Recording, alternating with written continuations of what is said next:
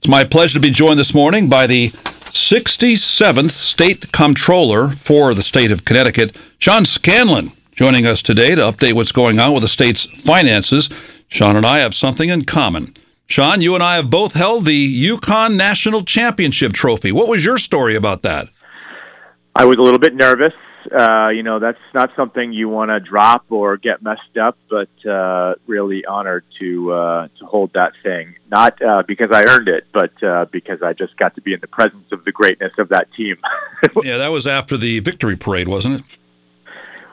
It was awesome. I mean, I'm as a Connecticut kid, born and raised, who's lived here all my life, it was kind of a bucket list day for me to walk in that parade and be standing there hanging out with that team as they got to experience that. Let's talk about the recently concluded legislative session and some of the things that have gone on since that time. In fact, Monday, the big story about the funding to remediate Hartford's North End sewage systems. You joined the governor and the DEP commissioner, Katie Dykes, to announce funding for that. Tell me the background of that and how important it is. Well, listen, I think as your listeners know, our infrastructure in the United States is aging and our climate is changing. And those two things happening at the same time is not great for all of us here in Connecticut and in the United States. And so we're working very hard in terms of government, whether it's at the local level or the state level, to try to speed up our infrastructure to meet the changing needs of our communities. And flooding is something that in the North End of Hartford in particular has been very, very bad lately because the MDC, which is basically their sewer delivery system, the pipes in some cases were built in the early 1900s. And so was there with the governor this week to announce that my office is running this pilot program to help get people some money if they had some flood damage to their homes because of that MDC infrastructure. And I think you may see this program expand to different communities in the state if, in fact, we can make this a success. But I think at the end of the day, we just got to do better about our infrastructure, and the governor is certainly working on that. Sean, you led negotiations for the deal between the Connecticut Municipal Employees Retirement System. The reform bill passed the House and the Senate. Tell me how that works out and what it means in the long haul. Yeah, I took office as the Comptroller in January, and they told me that we had a really big problem, that our pension system was in trouble, and this is the pension system that it's for the municipal employees, so cops, firefighters, public works employees in 107 of our 169 towns. And weirdly, the pension system is not run by those towns, it's run by my office. And in the last 5 years alone, the rates that the towns had to pay into that system had gone up by 75%, which is just unsustainable for a lot of communities in Connecticut, and particularly in rural Connecticut. And so I put together a working group of Democrats and Republicans, labor unions, and municipal leaders. And over the course of 6 weeks in my office, pretty tough negotiations, we came up with a deal that was then, as you said, passed by the legislature, just signed into law yesterday by the governor, that will save those communities $740 million over the course of the next 30 years, and about, in some cases, millions of dollars starting this year. And, no compromise is ever easy, and not everyone was happy with this, but we, in my opinion, shored up the finances of that fund and protected it in the long run. And that's kind of what I do every day as the comptroller. I'm the fiscal guardian and fiscal watchdog of Connecticut, and pension reform is not something that's been done in Connecticut since 1947. So proud of the fact that we were able to get that done. Such an important program. And one thing that got my attention, which you just talked about, was Republicans and Democrats. We talked about this yesterday when the governor checked in. And that's the bipartisan aspect. For him, talking about the bipartisan agreement, getting the budget done, and that sounds like it happened here too. How do you bring both sides together in such a polarizing political climate? The honest answer is you just try. And I think too often politicians, there's no incentive anymore to work together because in some ways we're such a polarized society that, I, as a Democrat, I just got to get my base riled up and they got to get their base riled up, and that's enough to win an election in most districts, especially at the national level. Here in Connecticut, we still work together a lot, and we have not seen some of that toxic partisanship that you see down in Washington or other states here in Connecticut. And I think that that's because we do both sides make an honest, good faith effort to work together. Listen, we're not going to always agree on everything. That's democracy, and that's okay. We don't have to agree on anything. That's awesome. But when we can find common ground, I think the most people in Connecticut actually want the politicians to work together, Sure, there's people on the far left and far right that all they want to do is beat the other side up. But I think the most people in Connecticut who barely follow politics, who hate how partisan it is, who hate how dramatic it is, they like the fact that we can work together. And whether it's me reforming our pension system for the first time in my entire lifetime, or the governor getting a bipartisan deal to cut taxes, I think that shows that Connecticut has our act together and we're not involved in some of the craziness that's happening elsewhere in the country. Another program you're involved with, Sean, is getting more people to work for the state government. Tell me about an act concerning pathways to the state employment and something which is going on later this morning in Milford. Yeah, so it's not just about getting people to work for the state. The whole notion is this. 60% of the people in our state don't have a college degree. And I'm the first person in my family, literally since both sides came to this country, to earn a college degree. And there's a lot of people who don't have one. But that doesn't mean that they don't have skills or experience and things to offer. And a lot of times, whether it's at the state government level or even in the private sector, we have arbitrary college degree requirements for jobs that really don't need them. And so what I'm trying to do with the Republican state senator, again, going back to bipartisanship, named Ryan Fazio, is to try to get both the state and the private sector to look at the jobs that they're hiring right now and to see, hey, do I really need to have this job have a college degree? Or can I look at somebody and say, hey, you have 20 years of experience in manufacturing. You may not have a piece of paper in a degree, but you've got a lot to offer my company, and we're going to remove that college degree requirement and get more people to work in Connecticut. And I think that that's an overall good thing for our economy here in the state. The story in the news today is about the Connecticut Baby Bond Program, which is officially launching this weekend. The program will provide any child born under the state's low-income Husky health coverage plan with a $3,200 bond at birth. That's not really under your bailiwick, but just tell me your thoughts on that as the state comptroller. Yeah, I mean, first of all, I got to just give a shout out. Our previous state treasurer, Sean Wooden, was the guy who really brought this program to the bear, and they passed it a couple years ago. And his successor and my really good friend, Eric Russell, who's our current treasurer, picked up the torch and has been running with this. And later today, he and the governor are going to announce that they are starting this program July 1st. And listen, the whole idea behind this is, some people, a lot of people actually are not born on third base, right? And I certainly was not one of those people. When you get later in your life and it's come time to try to go to college, or maybe college not for you, to our last point, and you want to go get a certificate in welding, or you want to buy your first home, or you want to propose to your girlfriend, whatever it is, you don't necessarily have the ability to call up mom or dad and say, hey, can I borrow some money? Or, hey, can I take out this loan for something? The idea behind this is that any child born into poverty, meaning that they're born into, as you said, the Husky Medicaid program, which, by the way, I have to say, a lot of those people are in rural Connecticut. There's a sort of misconception that everyone on Husky is in urban centers. That's actually not true. Statistically, almost half the people that are on Husky are in rural parts of eastern Connecticut, for example. They get set aside some money, and then when they turn 18 and want to go do one of those things that I just mentioned, that money has been invested properly for them and is going to be there for them. It's the first state, I think, in the country that's done this, and I think it's a really innovative way to try to tackle poverty and try to give people, a little bit of a helping hand when they're starting out their life. Sean, I went back to your Twitter feed. That's when I saw the picture of you holding the national championship trophy. And back in February, right after you got inaugurated, you tweeted, "No one should go into debt because they got sick and went to the doctor.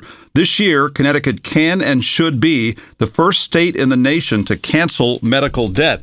Meanwhile, a few weeks ago, Governor Lamont and the Connecticut Hospital Association announced an agreement on health-related legislative policies that will reduce health care costs for Connecticut families and improve the delivery of care in the state. Just give a couple thoughts about the governor's health care bill. Yeah, well, first of all, I do believe what I said in that tweet, and the governor did get a medical debt cancellation bill passed, though not as much money as he wanted, but it will help people get out of debt. And I know there's a lot of conversations out there, and people say, well, why are we canceling debt for people? They decided to take this on. This is very different than student loans, where somebody says, hey, I'm willingly going to sign up and take this debt, and now I want you to cancel it. I don't think a lot of people, think that that's fair necessarily. This is totally different. This is the idea that You wake up one day, you have a heart attack, they take you to the hospital, and next thing you know, you got a $30,000 bill for something you didn't plan for. It's not necessarily your fault. You have an emergency surgery, you name it. What happens? You go into debt, and it's a cycle that you can never get out of. And this is a one-time cancellation of that debt. They work with a nonprofit. That nonprofit works with you. They try to figure it out, and you get out from under something that is not a fault of your own. I think that's a really, really good, innovative thing that the governor put forward. My bigger thing, though, and the thing we talked about yesterday, is prescription drug costs. This is something that I have spent a lot of time in my career trying to figure out. I, as a legislator, passed a bill capping the cost of insulin for people in Connecticut at $35 a month. I created the first drug transparency law in Connecticut that's trying to rein in these costs. But what we did yesterday is the governor and I worked together on a bill that passed, and he signed into law yesterday, that will allow my office to create the very first prescription drug discount card that's open to every single resident in Connecticut that will help them save money at their pharmacy counter.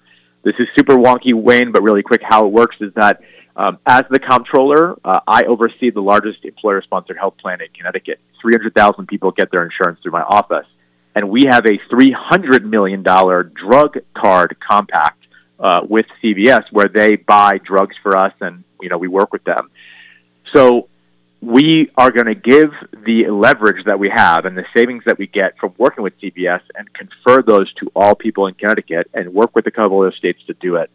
But at the end of the day, what your listeners need to know is that with that card, which we will make available to people later this year, and I'm going to announce in a few weeks how they can get it and how it works, they will save up to 80% estimated on their generic drugs costs and 20% on the brand name drugs. So for the senior who's listening, for the family who's listening, who says, listen, drugs are just out of control, expensive, and unaffordable, help is coming soon in the form of this drug discount card, and stay tuned for more information about how you can actually get that soon. You are a busy man. In fact, you'll be on Broad Street in Milford today promoting My CT Savings, which has a deadline to enroll of August 31st. What is My CT Savings?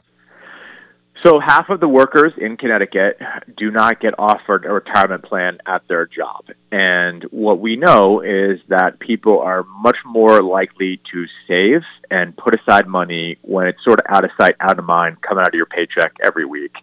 And so what we did a number of years ago is pass a law that created this program called My CT Savings that allows small businesses like the ones that my mom ran when I was growing up that never could afford to give her workers retirement or even health insurance just because it's very hard for small businesses to do that. It allows them to offer this retirement plan to their employees at no cost to that business and help their employees save for retirement. When I took office in January, we had only 800 companies that were signed up for this. As of today, we're at almost 4,500. I'm really, really proud of that. I think it's making a big difference. We've signed tens of thousands of people up to start saving for the retirement for the first time. It's never too early or too late to start saving. This is a really, really bad issue in our society because all the boomers, like my parents' age, who are now getting set to retire, they're getting older. Most of them don't have any savings, and Social Security is not enough for them. It's a big, big strain on our society, on younger generations who, they call it the sandwich generation, where you have to take care of your kids, but also your elderly parents. And if we can get more people to start saving earlier, we can avoid that going forward. I'll be in Milford today talking about this. But if you're out there listening and you have not yet signed up for this, you have to go to myctsavings.com by August 31st and either tell us whether you offer a retirement plan to your employees or sign up for the program. If your employees don't want to do it, it's optional. They can opt out at any time, but you have to go to myctsavings by August 31st. Sean, a week ago today, you hosted the LGBTQIA plus Healthcare Summit at Middlesex Community College. Tell me about that series of roundtable discussions.